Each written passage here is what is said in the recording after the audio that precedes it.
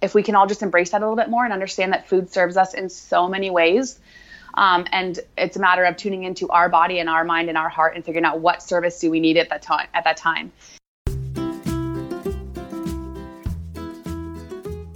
I'm Kristen Dovniak, holistic nutritionist and mama of two, and this is the Healthy Balance Mama podcast, where I believe every mama is a super mama, and you deserve to feel like one too, and you don't need to go on another diet to do it. This is a podcast about ditching the diet dogma, embracing intuitive eating, real food, and living healthy, happy, and whole. Hey friends, welcome back to the Healthy Balance Mama podcast. I am so excited to have another guest on with me today. Laura Bruner is a certified nutrition consultant, certified CrossFit trainer, safer skincare advocate, co-host of the Modern Mamas podcast, and mama to Evie Wilder. She's a firm believer in the mind-body-soul connection.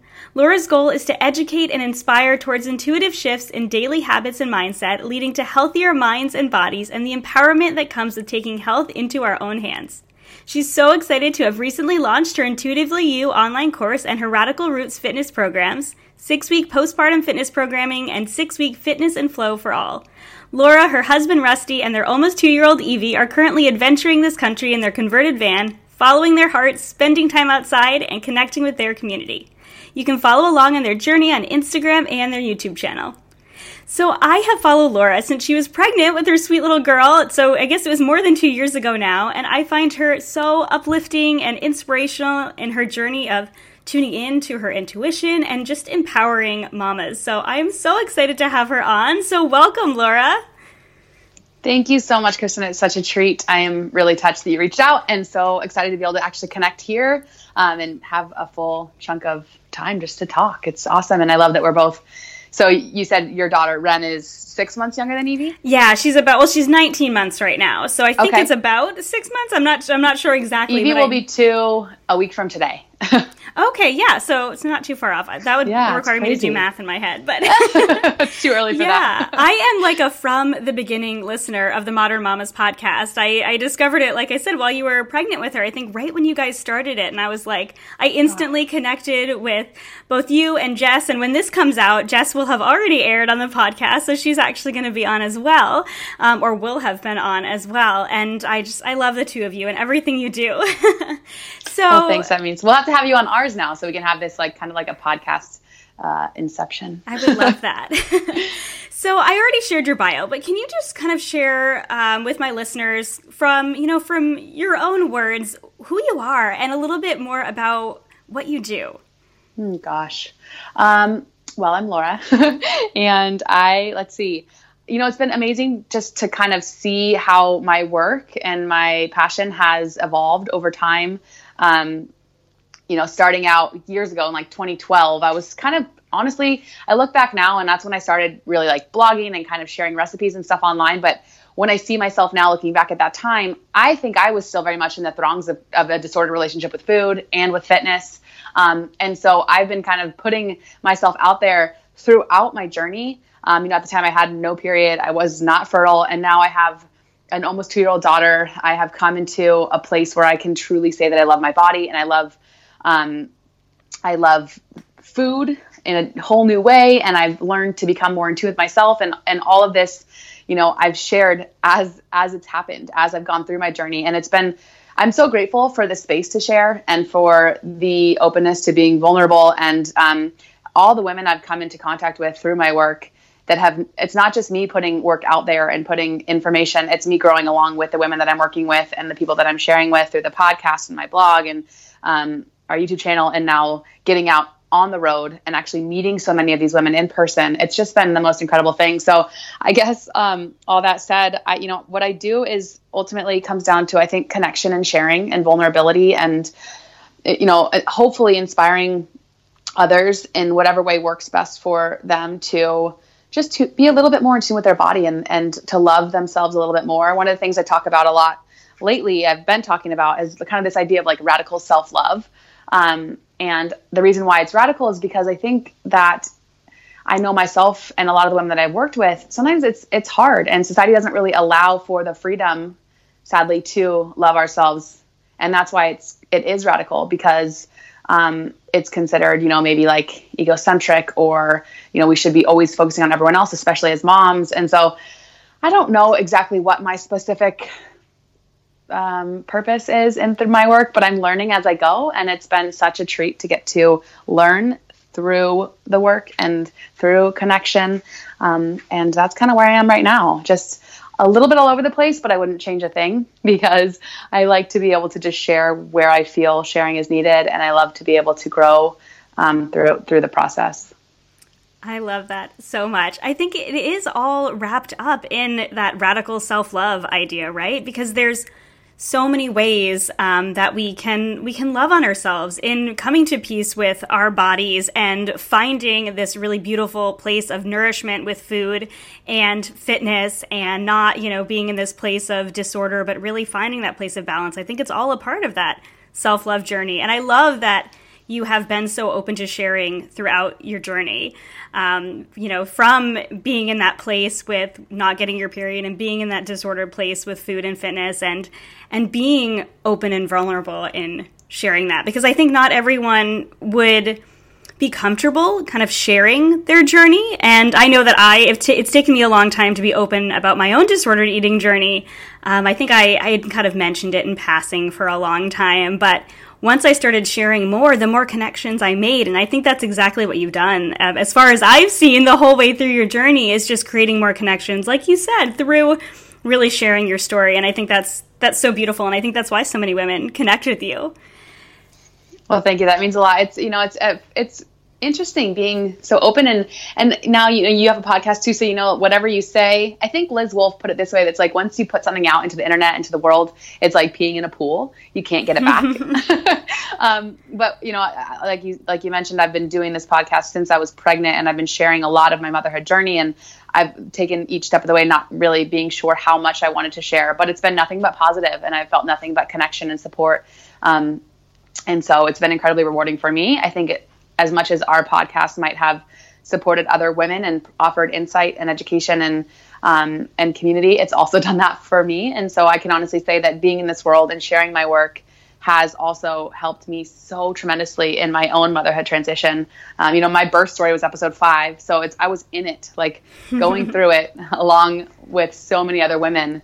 And then just feeling that solidarity and camaraderie and community it's really made all the difference. And I think that's such an important part of the motherhood journey in general, is just having other people, other women who are in it with us, because we are not meant, as humans, we're not meant to do this alone. Yeah. And so I feel, even though it's not the same as necessarily being hand in hand, it is very, very much important to connect, even if it is online or through headphones.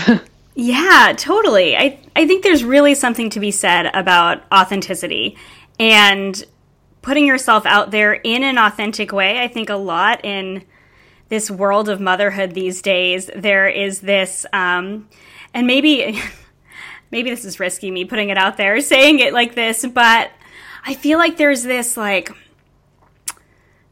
fake, maybe not sense of like perfection in motherhood, but this hot mess, but like I'm this perfect hot mess. So we're all hot messes together, but not really truly revealing our true selves or our true feelings. Does that make sense? I don't know if but really, really being authentic about our journeys, and like, we're all hot messes together, but really, what's going on? What's going on in a deeper sense of things? Like, I know that when I had Jess on the podcast a few weeks ago, I shared part of my birth story, which I had never shared with anyone other than my husband. And I think being around, other women who are really open to getting a little bit deeper than this, I think this surface level authenticity, I think that's there a lot in motherhood. I'm in a couple moms groups, and they're both amazing moms groups. So any of the women who are listening to this know that they're amazing moms groups, and that's something I think we talk about a lot, is going deeper in our authenticity and being okay with being ourselves in motherhood and not feeling like we need to fit into any sort of mold, whether it's the mold of like being the perfect mom or the mold of being this type of mom, and that it's okay to grow and it's okay to evolve in our motherhood. Absolutely. Yeah. And I think the first step with that is being okay with like our own emotions, sitting in our own feelings and sitting in the mess and maybe not always fighting it, but kind of embracing it and understanding that's a part of the journey. Yeah. I shared a little on social media that like this past weekend, we had like a really hard Sunday. It was just a crap day. A lot of things didn't go as planned, and our Sunday fun day turned into kind of a mess. And, you know, 5 years ago, I would have been so mad and I would have fought it and I would have just kind of probably sat and wallowed in it. And versus embracing it, I would have kind of fought it and then maybe moped about it for a couple days. But instead, like we moved through it, we sat in it, we felt it. And then Monday was probably 10 times better than it otherwise would have been because now we had something to compare it to. And I think, you know, along those lines, like we can use words like hot mess and laugh it off. But also I think it's super important before we can even be vulnerable and share those experiences with other women and truly connect deeply in that way. We have to be able to be okay with it ourselves. And when I say be okay with it, I don't mean just like, it's not like, okay, bad day, yay, this is great. It's more just like sit in it and feel it and actually, you know, what kind of choose our perspective around the tough stuff and how we look at it.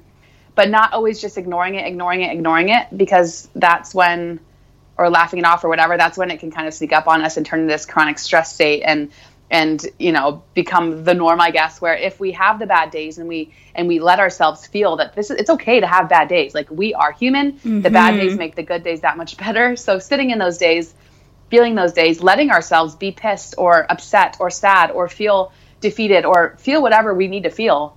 That's how we can kind of move through them into maybe embracing and cherishing and appreciating the good days that much more, and also accepting the bad and maybe talking about the bad to our partner. And then as we get more comfortable, to other women in our lives, and just creating less stigma around the fact that motherhood is hard, because it's really hard. It's also really, really great. But if we don't talk about the tough stuff and we only try and focus on the good, then we just get into this place where everyone thinks that there is no tough stuff, or that there is some semblance of perfection that's possible. And that's just not the reality. It's never possible to be perfect, because perfect doesn't exist. Yes. Oh, yeah. So true. And it really is all about perspective. I love that you said that, you know, the hard days remind us of how good the good days are. Well, you were much more eloquent in saying that, but the good days are that much better when we accept that, you know, there are going to be hard days and they happen, and feeling that and then moving on. I love that. So I would love to take it back a few years for you and share your story a little bit about how you found your balance and how you got to this place you are today. I know you struggled with hypothalamic amenorrhea. Am I saying that right? Yes. Losing your period, yeah.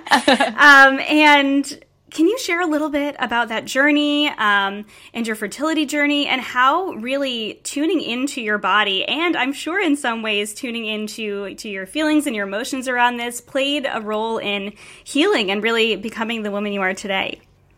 Yeah, it's one of those things where I look back and I'm like, man, talk about some tough stuff, but not wanting to change it. So starting in high school, I played field hockey, and I really wanted to be captain of my field hockey team going into my senior year. And I literally ran my butt off that summer, like every single day. Family vacations didn't matter, would wake up early, and just got into this like very, very strict routine where I would wake up, I would run for a very long time, and then I would have a very specific breakfast. It was probably like Special K, like very low fat, you know, little to no protein or fat. Mostly just carbohydrate, highly processed, but all the things that, you know, society were like, these are the healthy options. You want the Special K, you want low fat ice cream bar, you want, you know, you're like all, it's, you know, we've all been there. Or at least we know what that is.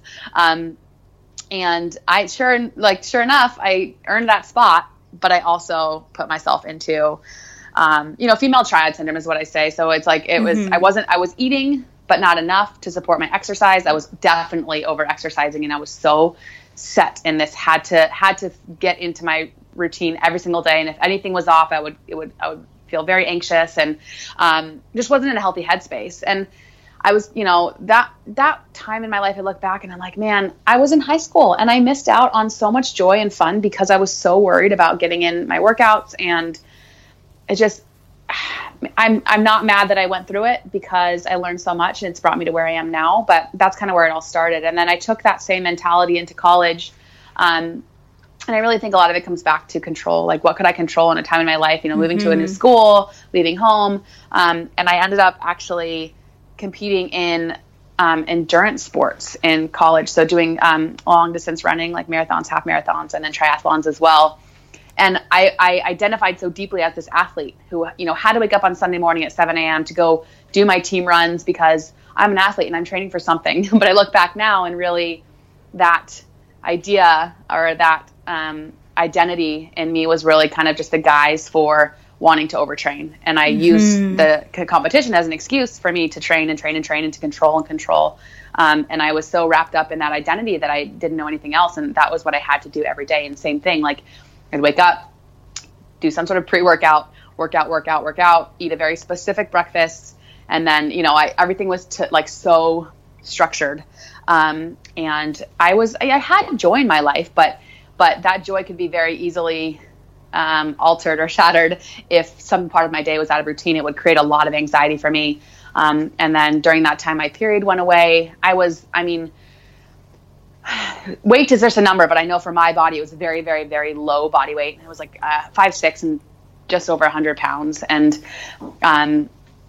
just going through day to day with moments of joy, but also with a lot of anxiety. They kind of lived, I had these like two lives, right? I look back and I wasn't miserable, but I was also missing out on a lot of opportunities for joy and for truly being present in my life and for truly loving myself. I feel like I was constantly at odds with my body, trying to change it or make it do more or be something different, be smaller, but also fitter and, all these things. And so then I came out of college.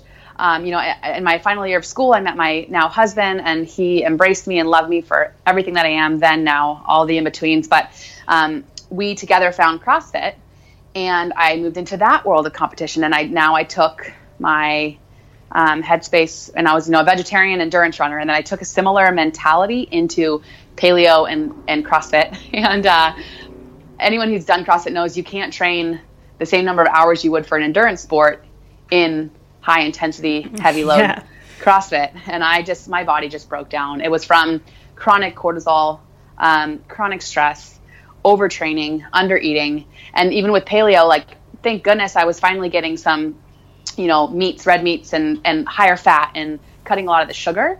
But I also did zone. So I shifted to definitely a more nutrient dense diet, but I was weighing and measuring. So I still took that very restrictive mentality. And, I still didn't have a period and definitely was not eating enough for the training that I was doing. I would train multiple times a day. It was just this similar mindset under a new kind of disguise. And then finally, I'll never forget the day my upper back and neck just went into the most intense flare. And I ended up in chronic pain for years. And it was one really, really tough year right after we got married that I was just every single day I was in pain. I'd paid so much money to Western medicine doctors, getting like MRIs and all of it. No one could really tell me what was going on. And then same, like I did more of a holistic route, chiropractors, everything you can imagine. No one could quote unquote fix me. And I think I look back now and I'm like, man, I was just putting all the onus on someone else. Someone else fix me. I need a quick fix. And finally I was like, oh, you know what? And I still don't know what inspired this, but it's something that I'm forever grateful for. I had a moment where I was like, this might be my forever. So I need to elicit tools to help me cope with it.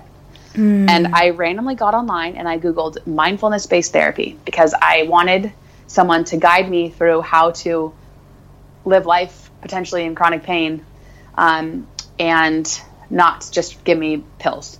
And I thought maybe a mindfulness-based therapist would be able to be that person for me. And I found this woman named Alexis, and she is the most incredible person, and she's still so much a part of my life. We still do Skype sessions. But I, to this day, will say therapy is one of the best gifts I've ever given myself. Finding someone not to fix me, but to help me learn tools to love myself where I am now and give these tools to move through life with. So after about 6 months of therapy, I realized that where we were living was not where my husband and I needed to be to really find happiness and for me to heal and for us to connect and for us to go through the next couple of years of marriage in order to create the space to bring in another life. So through lots of conversations with her and then with him, we decided to kind of quit life in the Bay Area, which is very fast-paced, Silicon Valley, California. He quit his job and we moved to a very small remote town in Washington, up in the Pacific Northwest, on this peninsula that was removed and small and great food, surrounded by local farms, surrounded by trees, state parks, there's a state park across from the house we moved into. And I cut back on CrossFit. There was a gym there and I just worked out a few days a week. And then I walked a ton and I climbed trees and I listened to podcasts and I fell back in love with food because we were so surrounded by such incredible quality of food. And I just really fell back in love with cooking and enjoying the flavors and eating everything that was available. And we drank a lot of organic hard cider and we just settled into life and just like I breathed ultimately. And I continued to use the tools that I had learned through therapy. And then my pain went away and nothing else changed. It was a headspace thing. And I fell back in love with food and I put on more body weight, more body fat, but I also not a ton. Like I don't think it was a body fat number that was the issue. I don't think it was a training that was the main issue. I think it was a headspace thing. And so now that is that's the main focus of the work that I do with women is mindset and approaching fitness and nutrition from a place of self-care and from a place of thinking more and first about headspace. But my period came back and we lived there for exactly 13 months and then realized we were ready to come back to California, move to Santa Cruz where we had a really incredible community of friends and it was a little slower pace. We were on the beach and we had our daughter there and we conceived within just a few months of actually trying after I had about 10 months of a cycle return. And I look back now and I wouldn't change a thing. It was, a hard few years, but, and it's all relative. I was going to say there's people go through harder, but I hate saying that because everything we feel, our own hardships are all valid. But I wouldn't change a thing because that trajectory brought me to where I am now, the work that I'm doing, that I'm incredibly passionate about, a new appreciation and love for myself, speaking openly about mental health and therapy, and most importantly, just mother to my daughter, who I love more than I could ever put into words. And so that's the not so short version of my story of where I got to where I am now. Oh, I love that. I love your story. It's so beautiful, and I love that it ultimately does come down to your mindset shift and those changes in your mind. And it is something I talk about a lot here on the podcast, that it's, because I talk all about intuitive eating and finding your balance. And, I talk about choosing real food and nutrient dense food, and all of that's, important and good for our health. But really, ultimately, it's not about the food. It's about getting into a good place with ourselves and our body and our mindset. And without that, we're going to continue to fall back into these patterns. And I had a very similar story as you did. I was never a competitive athlete, but I've always loved to run. I still love to run, just not to the extent I did, previously. But it was running to control my body. It was eating to control my body. And I think so many women have that same experience. They might still be experiencing that now, or they can relate to experiencing that feeling of needing to control, and finding that place where you can accept yourself in the here and now. And a lot of times that does require talking to someone about it, because it's not something that most of us can just flip a switch and do alone. And really, I say most of us, but I don't think anyone can really just flip a switch when it comes to mindset and finding your place of balance and self-love, I guess. So you know what? I would love to talk to you a little bit more about your new program that you have, Intuitively You. And I think that it is so unique compared to other programs, because it is a lot about intuitive nutrition and intuitive exercise and fitness, but you also do talk about mindset. And so I want to know why you believe all three of them. And I think you've already sort of shared a little bit about this, but why are they all so important and connected to living a healthy, balanced life? Well, it's one of those things where I think the word intuitive eating and intuitive living has become a little bit trendy. Mm-hmm. And people often will fall mostly into the intuitive eating wagon, or that's not the right word, but, group where they want to be able to eat more intuitively. And kind of want like this easy button, or what does it mean? It's so vague. It's so hard to understand. And I think we can't truly understand what it means to eat intuitively without bringing in certainly mindset work, and falling a little bit more deeply in love with ourselves, and also understanding that it's okay to, all of it's okay. If you have aesthetic goals, that's okay. And I think sometimes in the intuitive eating world or whatever, that's frowned upon. It's like you got to intuitively eat harder, or it's so black or white. Either you're like weighing and measuring and counting macros, or you're eating intuitively and you eat whatever you want, whatever's in front of you, etc. And I think we have to find a middle ground. And I think we have to really tune into our body's needs and our mind's needs and our heart's needs, because it is impossible to disconnect emotions from food. And I think that's the one thing that, if we can all just embrace that a little bit more and understand that food serves us in so many ways, and it's a matter of tuning into our body and our mind and our heart and figuring out what service do we need at that time.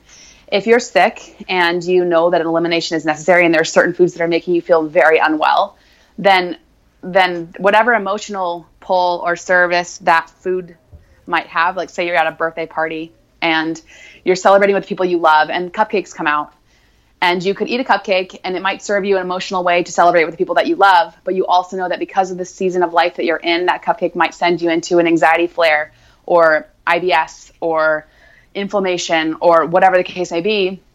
It's all about kind of like deciding. And it's not risk to reward. It's not pros and cons necessarily. It's just what's the service that you need in that moment? Is it more physical and nutritional? Is it more emotional? And listening and being okay with either one, and not letting outside influences, not letting someone say, well, you're not going to eat the cupcake on my birthday. How dare you? Or how dare you eat that cupcake when you have this thing going on? And really, it's like kind of like removing the outside noise a little bit and being present wherever you are and meeting yourself where you are and figuring out how is that food going to serve you. And the only way to do that is by tuning in to yourself and having a mindset practice of some sort that allows you to do so. And then fitness comes into play as well, because so often in diet culture, in society, with social media, we're inundated from girls from a young age, in my opinion, are kind of sold this story of you can out-train a bad diet, quote unquote bad diet. It's all about calories in versus calories out. So often we get to a place where we exercise to eat, or we exercise to burn off something that we did eat, or exercise becomes a punishment. Exercise becomes only a means to change our body. And those two things are so tied. And so I really truly believe that having all three in one is really important, because mindset's crucial for both how we approach movement and also how we approach food, both of which, food and fitness, are both things that we innately need as humans. We have to move our bodies to be well, and we have to eat to be well. And somewhere along the line, things got so jacked where now food and fitness have become not just things that we need on an emotional and physical level, but now things that are that we can't like trust our bodies to know how to do, that we need outside sources to teach us how to do. And that kills me, because we as humans, we should, we wake up in the morning and we move our bodies, we get out of bed, and it's a part of our nature. And same thing with eating. We eat foods because we have to, but also because they bring enjoyment.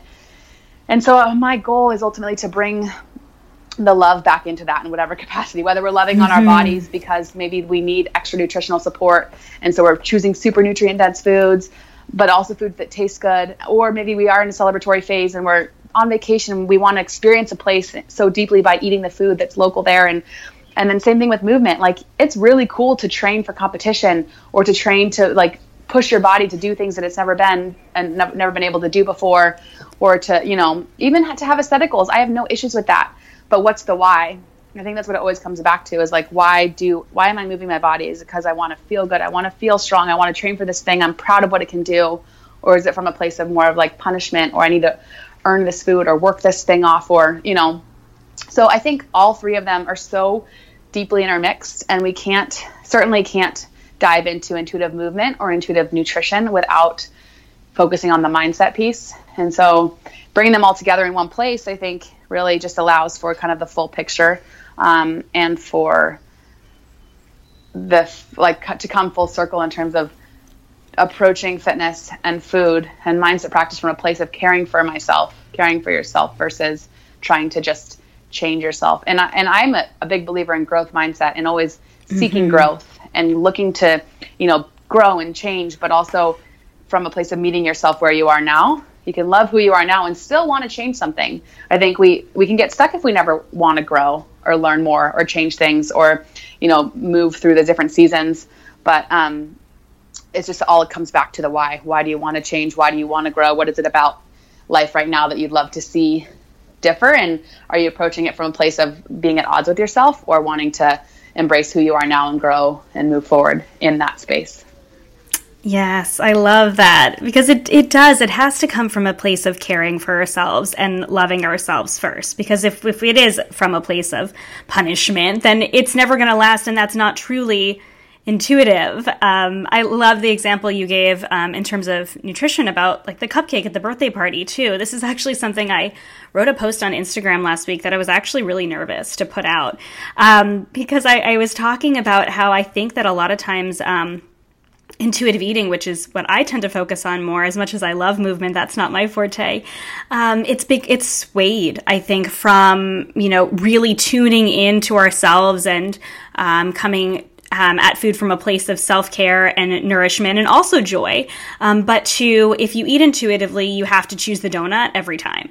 But that doesn't have to be the case, because if it's not caring for yourself to choose the donut or that cupcake at the birthday party, if caring for yourself means making a different choice, then that is the intuitive choice. And that starts from that place of self-care. And so I love that. I love that you have all three of those together, because I think that, personally, I think the reason that I was drawn to this, this new phase of teaching about, intuitive eating along with nutrition and mindset intuitive eating along with movement and mindset is that mindset piece, because it does really bring all of it together.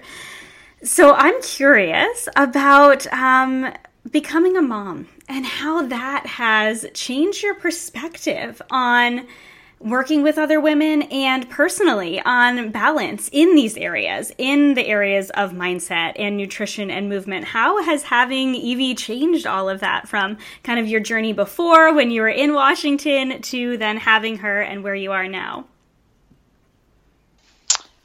Well, I think I have certainly a new appreciation for the female body. After going so many years without a period and not really being super in touch with what it means and like my own feminine and my own power as a woman and just my everything, my entire system, physically and emotionally.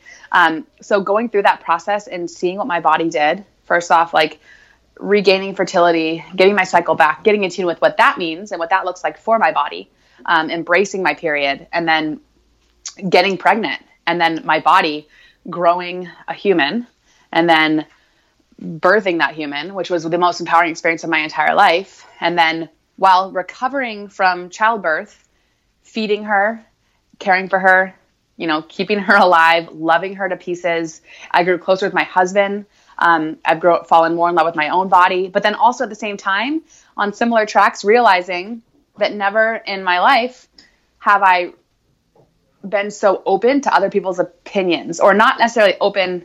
I took what served me and didn't what didn't, but as we go through the motherhood transition, all of a sudden, like the moment we have a belly, people, I think most often coming from a place of well-intention, just feel like they can say whatever they want. And they feel like they can judge in whatever capacity they want. And they feel like they get an opinion on how you go through pregnancy, how you deliver your baby, what happens after you deliver the baby, how fast you go back to work, what does your body look like, what are you eating? It's like, wait a minute. This is my journey. This is my story. And you don't necessarily you can have an opinion, but you don't necessarily get the space to share all of your opinions with me. And I think that whole scenario, I truly believe it comes from a place of good, and it comes from a kind of like a biological place where we used to be tribal, right? And we used to raise children together, and we used to take such good care of pregnant women and all of that in terms of like, the history of the human species. And so I think a lot of that's still innate in us. And so we see a pregnant woman and it's like, how can I want to be a part of this somehow? Because I think there is a biological pull to do that. But oftentimes it comes out as like judgment or opinions that come across as judgment. And so all that said, twofold, right? Like I fell more in love with my body. I fell more in love with the female body. I fell more in love with women as a whole. And I feel so connected now to women. Moms, not moms, it doesn't matter. Just the female in general. Anyone who even identifies as female, all of that. So there's a whole, and this is coming from a woman who in college, like I live with all men. I thought that I just connected more with men. And now coming into motherhood, like I just feel this deep connection to the female and to femininity and to women and all of that. But then on the other side, also realizing how much scrutiny and judgment coming into motherhood sets us up for, and how important headspace is moving into this transition, because it can be so easy to get really, really overwhelmed and to feel that judgment deeply to our core and to overanalyze everything and to be so worried about everything and to allow other people's opinions to so deeply affect us. And what matters more than anything, right, in the motherhood transition is what happens after that baby is delivered. Yes, pregnancy is super important, how we eat, how we feel. Yes, labor and delivery, it's important, but it's maybe up to 3-4 days. And then you are a mom and you have to care deeply for yourself and care deeply for another human. And I think the way that the current situation is set up is that there's so much emphasis and there's so many hours of classes spent on labor and delivery and how you're going to get through that process. And, we're setting women up to feel like potentially they failed if they didn't have their birth plan play out, when ultimately I think more support is desperately needed for women after that baby arrives earthside. So how are we setting women up to feel loved and supported versus judged and scrutinized? And I just don't think there's enough support in the postpartum period. And so that's really coming into motherhood. I felt incredibly supported. I felt very, very fortunate. I felt very strong and very empowered. But I know that that's kind of the exception and not the norm. And so I've kind of found through going through this process that that's really what I'm called to do, is to support women as a whole, but then also so much so women in the postpartum period, any stage of postpartum, whether, you're newly postpartum or you have a 20-year-old, it doesn't matter, because postpartum is forever. And yes. once we're a part of this community of moms, and that's also motherhood in terms of like adoption or, anyone who identifies as a mom in any way, it's super important to support women through that journey and season. And so I've learned a lot in going through it myself, and I've grown a lot and I've connected a lot, and I feel very called to do the work that I'm doing. I love that. And I agree so fully that we do need to support moms more, especially in those early postpartum stages. But I was amening over here where postpartum is forever. As long as we are mothers or are a mother figure to other people, we're still supporting other people. And that means we need to be supported too. So I'm curious, what would your, best pieces or piece of advice be maybe to the woman who doesn't feel supported in those early, days or weeks or months of postpartum? How can she support herself? Maybe how can she ask others to support her? I don't know if you have any feelings on that. I think it's twofold. One is just not being okay with asking for support, like from your partner or your friends or your family or anyone who might be there to support you. And if you don't feel like you have that in your life, then seeking it out, whether it's like mom groups, La Leche League. I know multiple women who, whether they did or did not struggle a ton with breastfeeding or bottle feeding or however they fed their child, they would still go to La Leche League meetups or baby wearing meetups or whatever it is where you can find other women who are in it. And whether or not those women are going through it the same as you or have the same mothering headspace or want to be a certain kind of parent or, breastfeed, bottle feed, baby wear, strollers, whatever it is, you're still connecting with other women who can relate to you in a way that no one else can because they have a baby. And that is something that, it's a very unique situation, and it's really hard to understand what that's like unless you're in it. And so if you don't have people in your life who can support you, and maybe that's just going for a walk with you or going out for a drink or a coffee or inviting them over and letting your kid just lay on the floor or be in a stroller or be on your body or whatever it is, finding spaces where you feel comfortable being you. And where you don't have to feel like you have to pull it all together and have your hair done and look a certain way or be a certain way, and where your baby can cry and that's okay. So finding, even if it's just one person in your life who allows that and who holds that space for you, finding that. And on the same token, I think we can find a lot of support by asking for space. Mm-hmm. So I know for me, postpartum, I didn't want to have people around all the time, and I didn't want anyone at my birth. And I knew that. And so I felt totally fine and safe asking for that space. And when people were visiting and I was ready for them to go, just saying, okay, we're done, or if people wanted to come over and they would ask to hold Evie, but I wanted to be holding her, I would just say, no, I'm going to hold her right now, And so kind of just taking ownership of who you are as a mom and being okay for asking for what you need, and also for asking for space, for asking for help. Like, hey, mom, sister, friend, can you come over and just like help me fold laundry? I just want to sit here and hold Evie, and I need help vacuuming, little things like that. People want, like, as I mentioned, this kind of comes full circle. I mentioned earlier how I think people oftentimes give unsolicited advice or opinions about as we go through pregnancy and motherhood because they want to help and they don't really know how. So it's almost a gift to give the people in your life to ask them for help in the exact way you need it, because they want to be there for you. Most of the time, there's people in your world who want to be there for you postpartum, but they don't know how. They don't want to overstep boundaries. They don't want to be in your space, but they do want to help. And so if you can just be like, hey, this is what I need from you, and here's why, or not even the why, but here's how you can do it. I think we get scared to ask for help or ask for what we need because there's this expectation that we should have it all together postpartum. Mm-hmm. No one has it all together. No one. And so asking for that help when you need it is a gift for yourself, for your child, for your partner, but also for the people who want to be there for you. Totally. And postpartum or not, too, whatever stage of motherhood you're in, I think that we need to be more okay with asking for help. Because I think a lot of us as moms do put on this like happy face and like, we're okay, we're fine, we can do this. When like inside we're like, no, I could really, really use some help. And coming to that place of even just starting small and asking for the little thing, like, I really just need an hour to myself on Saturday. Can you just, and if your partner's around, asking your partner for an hour to yourself or for help, whether it's those early postpartum days or even later on, or if they're not around. I know that both of us have husbands that travel, and I'm really thankful that I have my mom pretty close by, and she takes my girls very often, which is I'm so, so grateful for. But sometimes I'm like, can you just take them for like a little bit longer so I can get a little bit of time to like, I don't know, clean my house or just get a minute to breathe? And I think that that's so important for moms in our journey in every area of our life. I think that we're better moms when we do ask for help, and when we do, especially when we need it the most, whether it is that early postpartum stage or when we're going through a hard time, when we're trying to find our balance when it comes to eating intuitively and getting our mindset in the right place. And I think that asking for help is so, so important. So I'm really glad that you mentioned that. Yeah, we did. I remember doing a podcast episode on that, like way back. I don't know if I think I was pregnant, just on like kind of two things, like being okay with asking for help, but then also being okay asking for space. Mm-hmm. It's super, super powerful.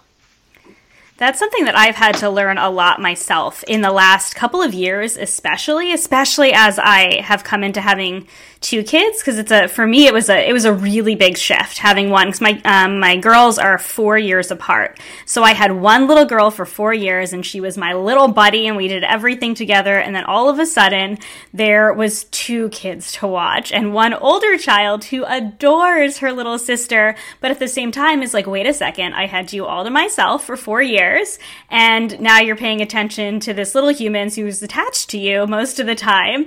And that was hard, managing that like on a consistent basis, day to day, and with so much love. Like I love both my girls and I love being a mom, but realizing that, okay, I also, to be the best mom I can be and to, support my girls in the best way that I can, I need some space to myself too. And learning that about myself and not feeling guilty for asking for that space when I need it, I think is so important.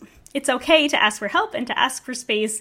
It will make you a better mom if that's what you need. And I love that you even mentioned like asking for space from your children. Like, that's okay. We can't be around them and be happy, and we can't like show up fully for them all the time. It's not possible. So we have to take that time away. And early on, I was working full-time for CrossFit when I went back to work with CrossFit at 16 weeks, and then also building Beauty Counter and also doing my Radical Root stuff. And I was working all from home. And I realized that it wasn't working, because I was like, I want to be here and be present for her, but then I have all this work to do. And so the best thing I could possibly do was just ask my husband, like, I need this many hours a week to actually leave the house and go find a coffee shop and really just sit down and have uninterrupted time. I can't just work at nap time and then try and work while she's around. And especially as she got older, right? And she's way more aware of what I'm doing and the fact that I'm looking at my phone and my computer all the time. And so finding that space, asking for that space, even from your own children, is very powerful.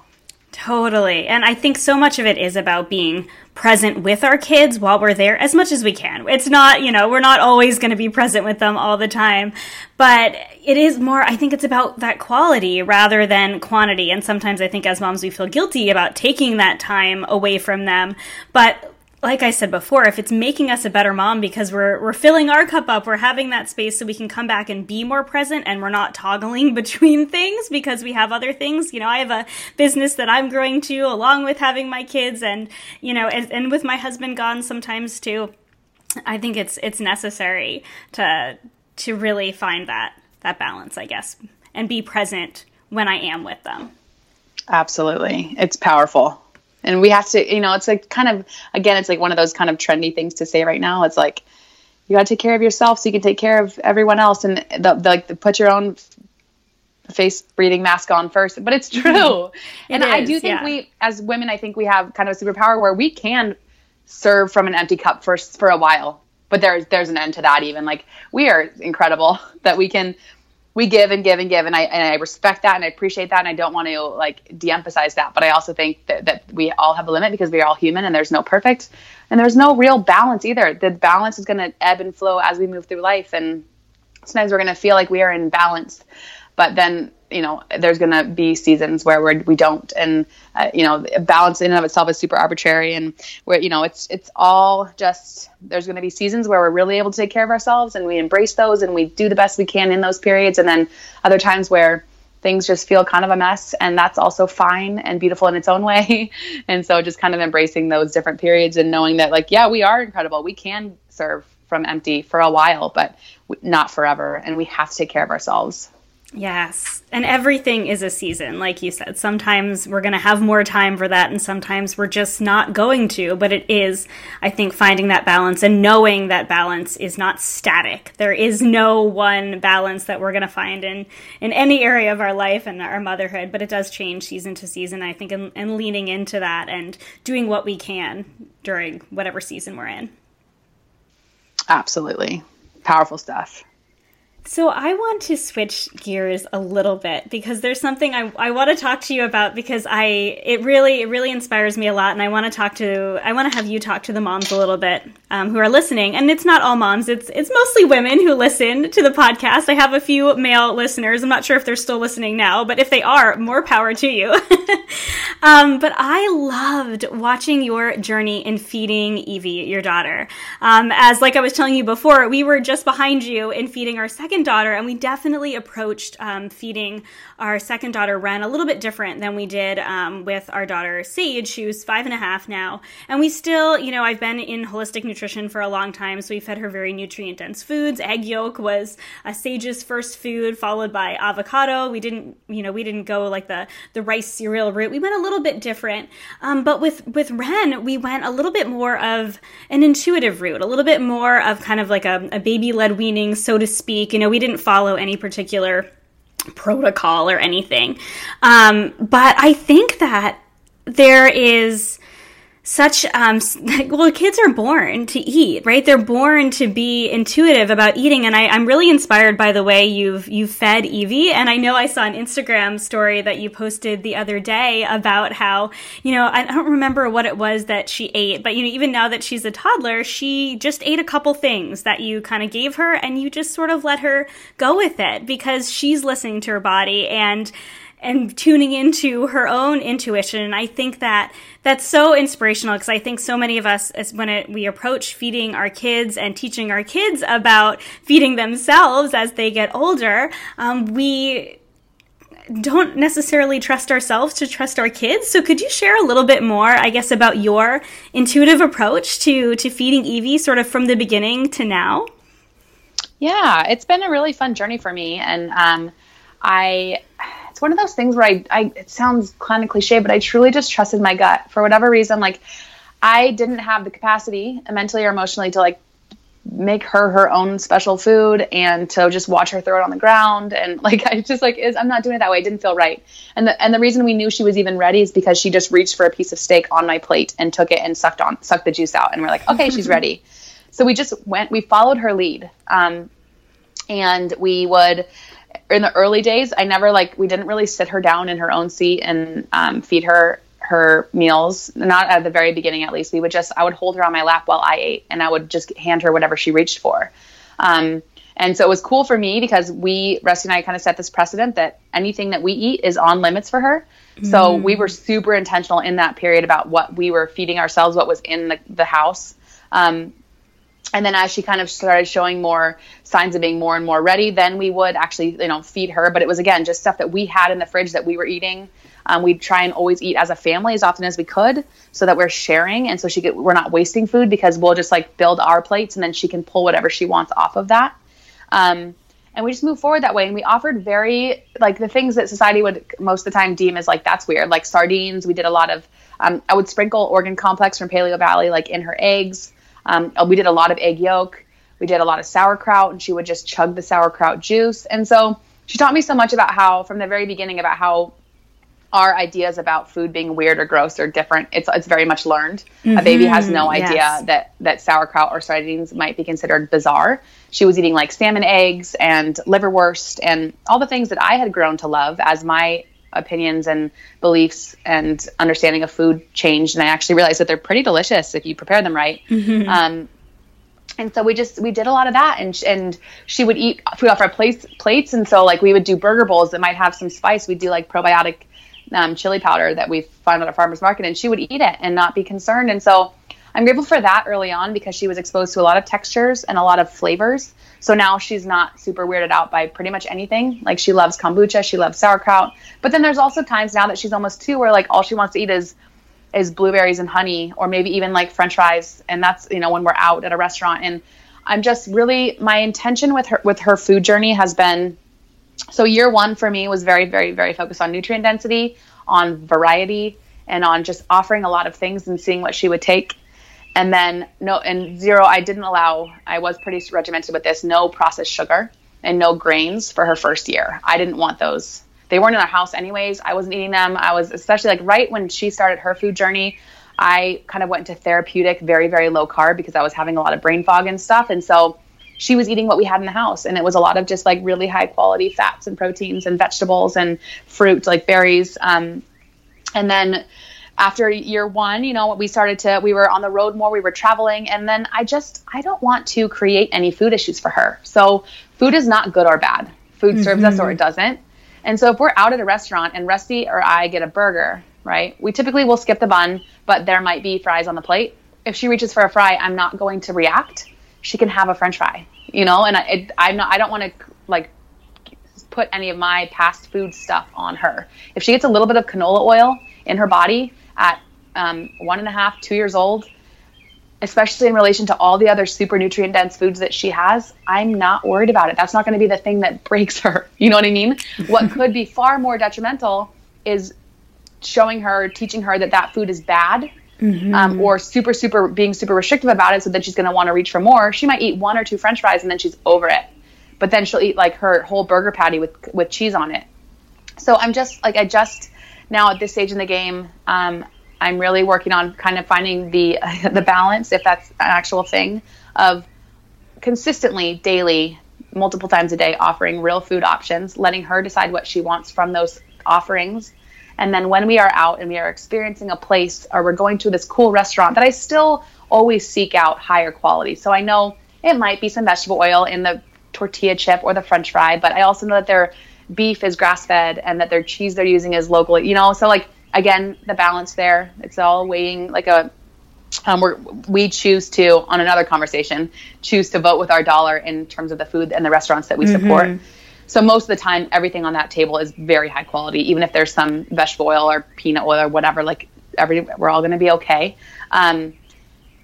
And so I offer a lot of nutrient-dense foods, and I let her pick what she wants. And so this is like so perfect because 2 days ago, I offered her smoked salmon for breakfast along with some berries and avocado. And I always do like a spoonful of Beekeeper's Naturals bee-powered honey.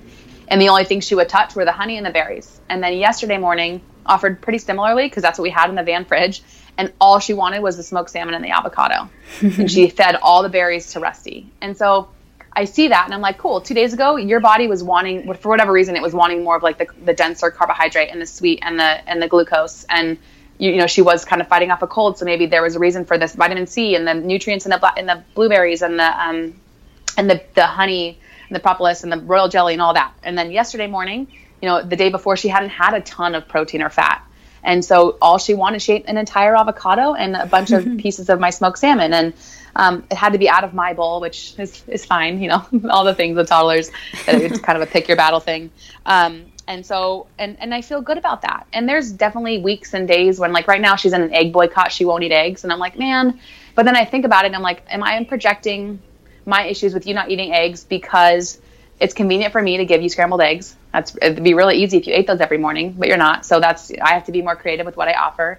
I'm maybe worried about the choline you're not getting, but you can find that in other foods. If you're eating smoked salmon and all these other nutrient dense foods, it's okay. We're in a season where you don't want eggs. You might want them again someday, and that's fine. So really trying to roll with it. I really try to not do like, you can't have this until you eat that. But every once in a while when she's asking for breast milk, which she still very much loves, now I've set a precedent where like, okay, you can't have milk until after we've eaten. And so kind of finding like the rhythm for us and what works well for her. But ultimately it comes down to offering a lot of really nutrient dense foods and letting her pick and trusting her body, because as infants and toddlers, they haven't yet lost the ability to eat intuitively. But coming full circle back to the whole intuitive eating thing, if we offer a bunch of hyper palatable, hyper processed foods, they will lose that touch. They will lose the ability to be in tune with their bodies. And so that's where it's like, yes, those things are not always off the table. I don't forbid them. When we're out and they're available, she can have some. If someone offers her a bite of something, as long as I know that it's fine. Like, if we're at a family function, most of the time, there's some things I'm kind of adamantly opposed to, but most of the time, especially with the restaurants we choose, she can have anything on the table.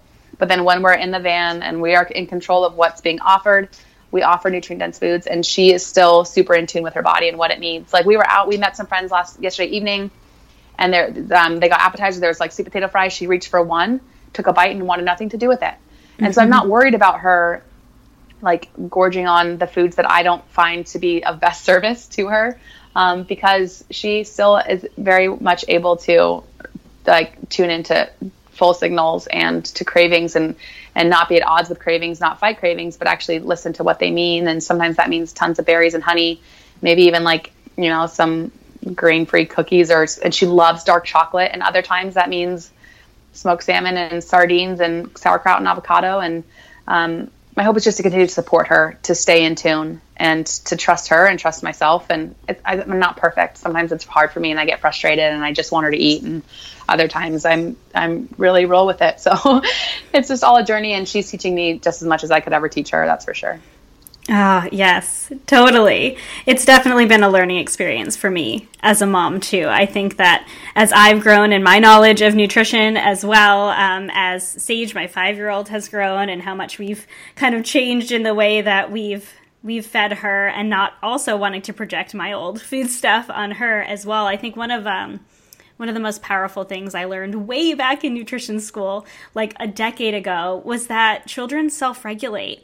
And I think the more that we foster their ability to trust their bodies and that innate regulation of nutrients that they need, I think the more that they'll continue to be in tune with their bodies. And yeah, I only have 5 years of experience with having kids, and I do think that it's been definitely a growing and learning experience, and I think we're sort of in the stage of maybe even having to correct some things that, and not correct, because I don't believe anything that I did was wrong. I think it's all growth. It's all a learning experience about learning to teach my daughter how to trust her body. But my kids are still also like I have friends who are like, I cannot believe your kids eat, like sauerkraut. Like we've had to start making our own sauerkraut because we just can't afford them going through a $9 bottle of or jar of Bubbies every single week. But it's so cool to see them really tune into their bodies and what they need.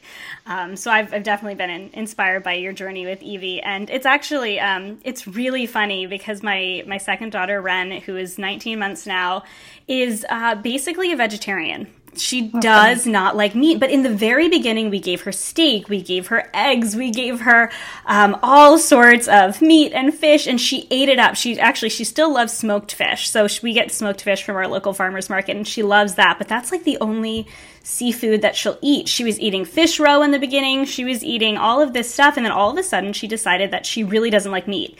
So we've had to find other ways to make sure that she's getting high quality protein. She loves Greek yogurt, so we get her a local Greek yogurt that she eats on the regular, so at least she's getting, protein in that way. And she does love cheese, so we'll get her grass-fed cheese. So we try and give her the highest quality we can so that she's still getting the nutrients she needs without controlling her, but letting her kind of make her own choices about food, because at this point, she just really doesn't love meat. But every so often, she will eat half a burger. Out of nowhere, she'll reach for it and she'll eat it. And I think it's the funniest thing because, 9 times out of 10, she won't go near anything that has previously lived. But sometimes she'll eat half a burger and I'm like, that is her body. I truly believe that is her needing something from that food. And even if it's not her preference, her body tells her that she wants it. And we just kind of allow it. We don't react to it. We just go, okay, you want some of this burger? And we don't necessarily change what we're eating because she doesn't like meat. We eat the same things. We eat all sorts of foods. And we modify things a little bit. She eats more beans than we do just because that's another way to get her protein and a little bit of iron, even though it's not the same type of iron as meat. But for the most part, we let her self-regulate. And I think, kids are so incredible in that way. And I think you're setting a great example for other moms too, by just sharing that, you're trusting in your own journey in feeding your daughter and that you're trusting her in sometimes just eating blueberries and honey and sometimes eating avocado and smoked salmon. I love it. Well, I don't claim any sort of perfection, but just doing the best that we can with what the information that we have. And again, with my own experiences. And I love that you are in the similar space where you're just embracing where she is now. And I love that at this point, for whatever reason, she's not wanting meat, but then when her body's like, nope, you need the iron, you need some of these extra B vitamins and whatnot, then she'll eat it. And she knows she's not at odds with her body yet, which is so cool. And hopefully our daughters will never get there. Yeah, I know. That's so my hope, is just that my kids will have a better relationship with food than I had, and a better relationship with movement in their bodies than I ever had. And I think that ultimately that's why I do what I do. And I think that's a lot of why you do what you do as well, is that, in sharing this with other women and other moms, that, we raise up the next generation to trust themselves a little bit more. Absolutely. So it's very empowering. We have a lot of responsibility, but also a very, very cool opportunity. Yes, totally. So the last thing I wanted to chat with you about a little bit, because this is so unique to you. I shared with this in the beginning when we kind of shared your bio a little bit, and you've shared a little bit in our conversation. But you recently made a really big life change. So you sold pretty much all of your things, right, including your home, and you moved into a van, and you have been traveling for the last few months, right? And so how has that changed your perspective on flexibility when it comes to food and to movement and just life? Well, I feel like this might need to be a whole nother podcast episode if I'm being honest. It's hard to really truly dive into all of it in such a short amount of time, but it's just been the most freeing experience for me. And I kind of mentioned earlier about how I went through a period of my life where I was very regimented and very strict with my schedule and my routine and my fitness and my food.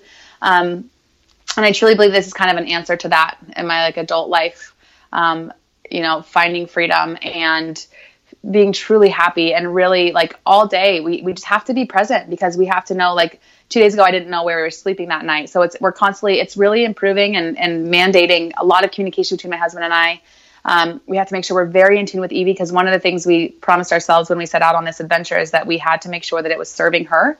And so one of the best gifts that we've given ourselves is the ability to kind of let her feel her feelings and be in tune with her since the very beginning and not be afraid of tears and of emotions from our kid.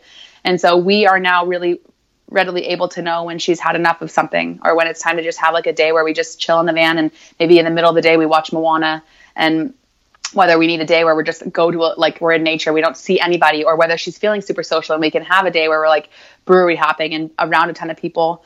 And so I think it's kind of like this multi-leveled, beautiful, magical thing where communication's improved. My husband and I are coming to so much clarity on what we want in life. You know, when you quit like the quote unquote normal life and we sold our condo and now we're in this space where we are kind of in like this, floating area where we can't do this forever. We're very, very happy, but it's allowing us to really dive into the things that we know we want from life. What are our non-negotiables and how do we get those? And then it's really allowing us to be in tune with each other and with Evie all day. And it's really allowing for great night's sleep, because every single day it's so full. I'm getting work done. We're communicating. We're figuring out where we're going to sleep. And then by the time our heads hit the pillow, we all go to bed together and we are just wiped out in a good way. Like the days just feel very full. And it's brought a lot of clarity. It's brought a lot of freedom. It's improved my relationship with fitness as well, because we don't have a gym that we can go to every day, but I'm finding beautiful ways to move my body every single day. Am I the fittest I've ever been? No. But also, what does that even mean? Right? Like my body feels really great. This is the longest I've gone without a chiropractic adjustment. And I'm just like every morning waking up and doing flow and finding new spaces, and we're meeting new people and so many connections. Like right now I'm staying, we're parked outside of our friend's house that I met her through Beauty Counter. She's on my team. And we never would have come to this town called Frederick, Maryland, but we fell so in love with it. And now we're back a month later and we're staying here for 10 days, and just the deep connections and the other kids that Evie's getting to meet and the growth that we're seeing. It's just been the most incredible experience. And I've also fallen more in love with this country. I think I took for granted. I was always like, I want to travel internationally. I want to go to Europe. And now I'm realizing all the beauty that is within this country. All the different parts, the national parks. We've hit so many national parks. We got Evie like a little kid's passport to all the parks. And so she's got stamps from the many that we've gone to, and just a lot of freedom and a lot of really high quality family time together. And a lot of communicating and growth. There's hard days for sure, but the good days far outweigh, and there's way more good than bad. That's so beautiful. I love that. I would love to chat more with you. And I feel like we could probably continue to chat for hours, but I want to respect your time, because I know that your time is limited. I know that your husband and kiddo are sleeping while we're having this conversation. They're and you're going to want to, you're going to want to jump into life with them. So is there anything else that you want to share with the women and the mamas listening about becoming intuitively you? I think the best advice I could possibly give is just to trust yourself. I think that all of the marketing and social media and ultimately kind of society as a whole, there's a lot to be gained financially from us being taught that we don't know what's best for us, whether it's in our fitness or our health or our mindset or our nutrition or motherhood. We do. We have it. It's all there. And it's just a matter of kind of like getting rid of the fluff and the noise and the distractions, and taking time to tune in and really know what your body and heart need and want, and being okay with asking for that, and being okay with wherever you are now, and also being okay with growth. So it all just comes down to like learning to trust your body and meet yourself where you are versus being at odds and fighting where you are now. And again, that doesn't mean change is a bad thing. It just means you can work towards growth and change from a place of also appreciating where you are now, what you've been through and what got you to where you are. And also knowing that it's the hard stuff that makes the good stuff that much better. And I think, it's not a great business model on our end with Intuitively You, because the goal is to do it one time, and then we don't have any open space to sell more, because if you take the course and you really tune in and you do it, and maybe even you repeat it, you hopefully won't need to buy other things or do other things or get, fad diets or weigh and measure. And again, I don't have issues with weighing and measuring food or seeking health coaches or nutrition coaches or fitness coaches. I think that's all great. But as long as the why is not from a place of you don't trust yourself, or you don't think that you're worthy of doing, leading your own journey, I think finding support and guidance is so important, but also really tuning into your why is the most important. Totally. Well, I have 3 quick fire questions that I want to kind of ask you at the end, even though that really should have just been a mic drop. We should have ended it right there. That was so good. Just because I'm a foodie and I really want to present food as a means of nourishment and satisfaction, but also joy as well as fuel. So I asked these kind of questions to all of my guests right before we hop off. So the first one is, what is your favorite thing to cook? Right now, I'm really missing cauliflower, roasted cauliflower. It's so bizarre, but we don't have an oven. And so we did burger bowls last night with the friends we're staying with, which is like one of my favorites, but I love putting roasted cauliflower in with that. And I have a recipe on my blog for golden cauliflower rice, but I sometimes will use the same kind of seasonings and everything and do it just as roasted cauliflower, like big chunks of cauliflower. And it's just one of my favorite foods, and I just miss it because we don't have the place right now. We don't have an actual like full kitchen. We just have a camping stove top. So I do like turmeric and cumin and paprika and sea salt and all the ghee, and it's so good. And I actually weirdly really missed that. So that's what we're house sitting for a little bit here in Frederick, and I'm looking forward to making that. That's so fun. I love that. So then what is your favorite thing to order or have someone cook for you? Goodness. That's such a good one. Gosh, I don't know. Right now, in this moment, like a really, really, if I'm going to do it, this is hard. I don't know. I should have thought about this one a little bit more. It's because we're moving into nicer, warmer weather. It's crazy this sounds so bizarre, and I don't just eat vegetables, guys, but like a really, really well put together salad, because I think there's an art to making a salad that's outstanding, from what goes into the dressing to like the combination. And I love putting salads together myself, but if I can go to a restaurant and get a salad that is so good that you remember it, with like all the local fresh in season ingredients, I'm always very, very impressed. That's a telltale sign of an incredible restaurant if they can put a salad on the menu that makes you continue to think about that salad after you've eaten it.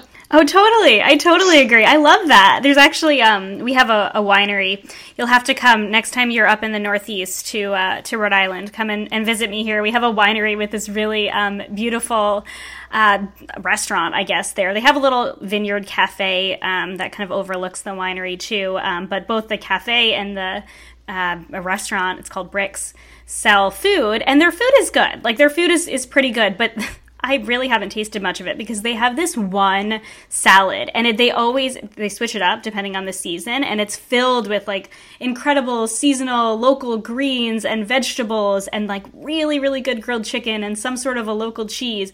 And it's just my favorite thing on the menu. And every time we go, and oftentimes everyone that comes and visits, I'm like, let's go to Bricks and grab a glass of wine and have a salad because it's so good. Amazing. It's so good. So I love that you said that. I found that some wineries have the best. There's a place in Napa, or St. Helena, which is in Napa County, called Farmstead, and it's Longmeadow and Farmstead, and it's a winery, and they also have the salad that it's funny because this is the one that was in my mind, and it's so simple. It's like arugula and strawberries and goat cheese and pulled chicken, and it's like one of the best salads on earth. And I think it's just the way that they put it together, and whatever's in the dressing, they make their own olive oil, they press their own olives, and it's just that salad that like we go there again and again, and I always get it because I know that it's so good and I look forward to it.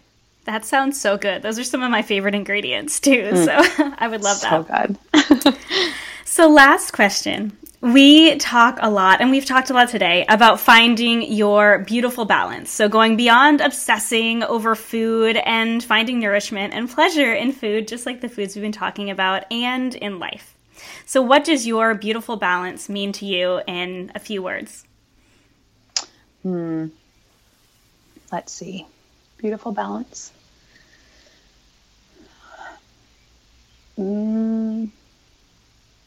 Embracing feelings, like the good, the bad, the hard, the mundane, and truly just trying to be present and meeting myself where I am now, and just enjoying the little moments with my family. Right now, I'm just really family focused, so trying to truly just embrace this time in our lives. And so I guess like coming This is not a few words, but balance would be loving myself, loving the people that mean most to me, and choosing every day to serve myself with what I eat, how I move, how I feel, and just embracing the journey. That's beautiful. I love that. And it doesn't have to be a few words. I just say a few words because I don't want to pressure my guests to have to. No, I'm the same way. I just did my first Q&A episode and I was like, this is going to be a quick one, and it was 40 minutes. So yeah. I understand. Yep. All right. So Laura, can you share where my listeners can find you? My website is myradicalroots.com, and that is actually undergoing a beautiful facelift from my friend Kim of the Aptos Village Creative, and that should be launching in the next couple months. But in the meantime, everything's still on the original website. And then, I really share most everything on social media on Instagram, and it's at laura.radicalroots. And there's links to everything there. It's really a mix of our life on the road, food, headspace stuff, movement, EV, beauty counter, all of it. So you can find a lot there. I'm very active on stories, and I have actually saved people who are interested in all of our journey. I'm in the process of saving all of our stops into different highlights. So you can get on there and see, like, what is it like to live in a van? You can click on, I've got Texas and Maryland and Vermont and Maine, all these different highlights for the different places that we've eaten and gone to and whatnot in those spots. So check that out, and you can reach out to me there. I'm very available on direct message, and I love connecting with people. So, and then you can also find the podcast at Modern Mamas Podcast on Instagram. And we are just loving that community so much there. It's so great. I already talked when Jess was on about how much I love the podcast, but I hope that at this point, my listeners are already listening to your podcast as well, because it's so great. So thank you so much for being on. This was such a wonderful conversation. There's so much more I wanted to talk to you about, so maybe we'll have to have you come on another time and chat more. Oh, I would love that. And we should have you on ours, and we can just keep sharing the love. And I feel like the more people we can get listening to podcasts like these ones, the more we can empower women and connect. And that's really what life is about, the connection. So thank you so much for having me on. It really means a lot. Oh, thank you. Oh my goodness, you guys. What an incredible interview with Laura of Radical Roots. As I mentioned in the interview, I have been following Laura and the Modern Mamas podcast since the very beginning, and watching her journey of motherhood and really finding her balance and finding her space in the world of intuitive eating and movement is just so incredible. And I really do value the perspective that she has, that she brings to the world of intuitive eating and intuitive movement. And I actually wish I was able to chat with her a little bit more about some of the things. So I really do think I should get her back on to chat a little bit more about intuitive movement, but really her approach to eating in a way that works for you and only you, and managing stress and focusing on mindset above all, and how she nourishes sweet little Evie in such an intuitive approach as well is just really incredible. And so I was so grateful to have her on, and I really hope that you enjoyed this interview.